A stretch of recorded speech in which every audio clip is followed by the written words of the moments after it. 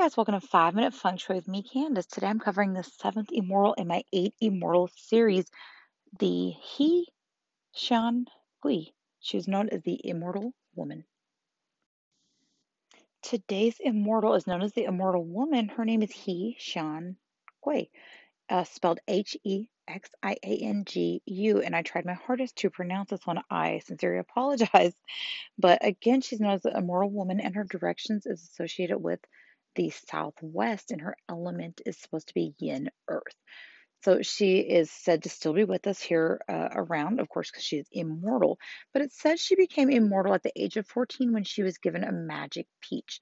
Another incarnation of the story says that she was actually given a diet of powdered mother of pearl and moonbeams, which I would love to try some moonbeams if I could. So, for that reason, she's also usually associated with holding a flower, a lot of times depicted as holding a lotus to symbolize purity. Many times she's also depicted as holding the magic peach, and that's supposed to symbolize, longevity and eternity. And the instrument she's associated with is a ladle, and it's said to disperse wisdom, be powerful for meditation, and invoke purity. The animal she's usually riding is a deer, something like that. And that's supposed to symbolize longevity also. And usually she is associated with marriage and family life.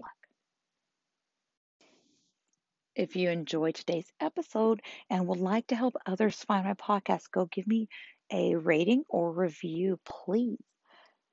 If you would like to learn more about feng shui and Chinese metaphysics, go visit my website at West Texas Feng Shui, as well as finding me on social media and YouTube at West Texas Feng Shui and Feng Shui by Candace.